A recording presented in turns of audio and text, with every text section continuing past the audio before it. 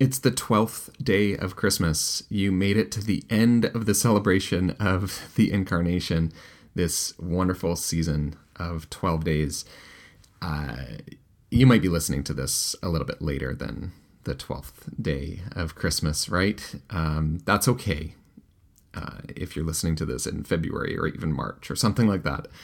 I think there's lots that we can take from this. Today's reflection is based on a passage from a book by Barbara Brown Taylor, a book called Mixed Blessings. Barbara Brown Taylor is an amazing writer. If you haven't had a chance to read some of hers, pick up any of her books, really.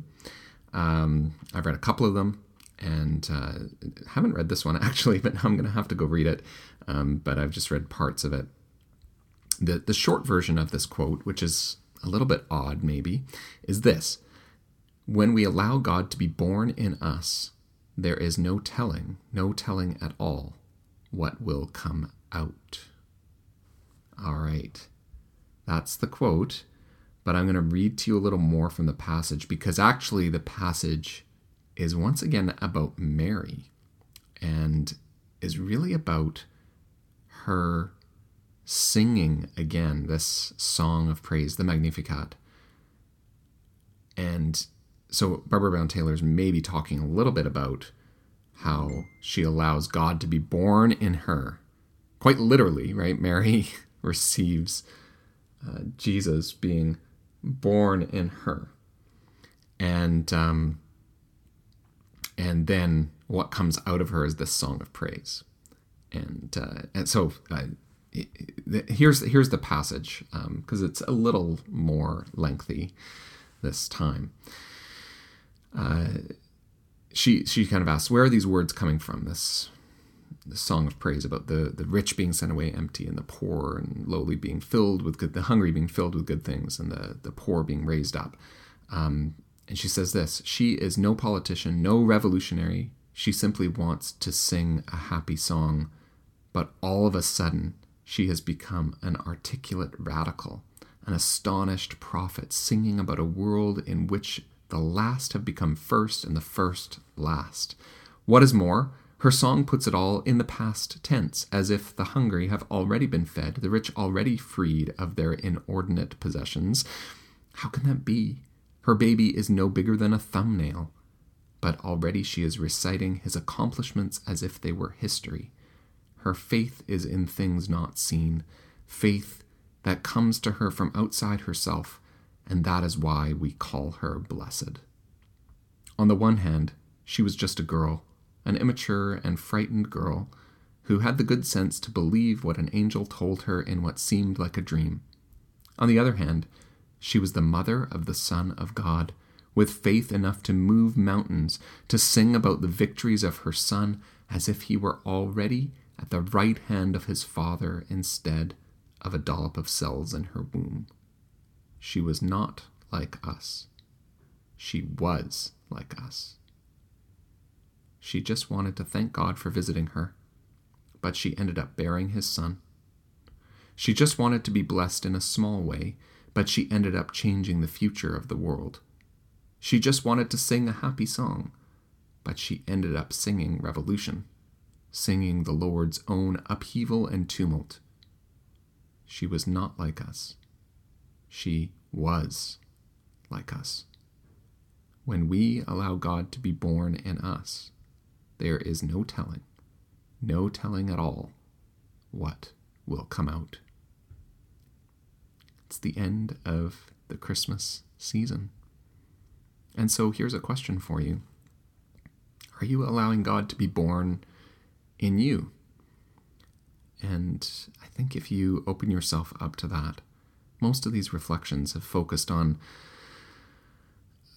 the reality that God came into this world, to the lowly, to those who struggle, and the wonder of it all. But this last reflection is really about you and whether you're allowing God to come into your life, to be born in you, or to be reborn again in you. Because when you allow that to happen, when you receive God receive Jesus, there is no telling at all what might come out, what God might do in you, and what that might lead to you saying, to you doing, to the life that you will find yourself living out. I want to thank you so much for listening to these reflections over this 12-day season. If you want to hear more, get more podcasts like this, what I usually do on this podcast is interview people and talk to them about their faith, how they live out their faith, how they follow Jesus, what kinds of things they do. And I mainly talk to other authors, preachers, pastors, but I've had a scientist on the show before, and really, if you want, you can go back and listen to some of the other interviews that I've done. And I've just had a great time putting these podcasts together and putting them out. The next podcast episode that comes out is going to be with Sarah Bessey. And it's just a phenomenal interview that I had a chance to do a little while back. And so I really hope you enjoy that one. I just will give you, if you're a regular listener, you'll know that this podcast has been called Spirituality for Normal People. I am, in fact, going to change the name of the podcast to Spirituality for Ordinary People. And so you may have to search if you're looking for the podcast on iTunes or you're looking for the webpage. The webpage will still work, spiritualityfornormalpeople.com. I believe by the time you're listening to this, you can also go to spiritualityforordinarypeople.com. And they'll both go to the same place. So I don't know which title you'll see, but eventually it'll be spiritualityforordinarypeople.com. And I'm gonna explain a bit about that on a future podcast about why I made that change. So it may not be a change for you because you might be a new listener and this is just the way it is. So anyway, that's all to say. If you want more of this, you can just head to that webpage, either of those two web addresses.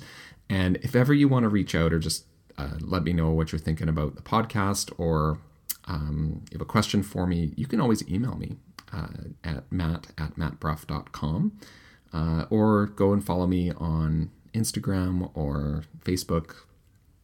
And the best way to do that is just through the website as well.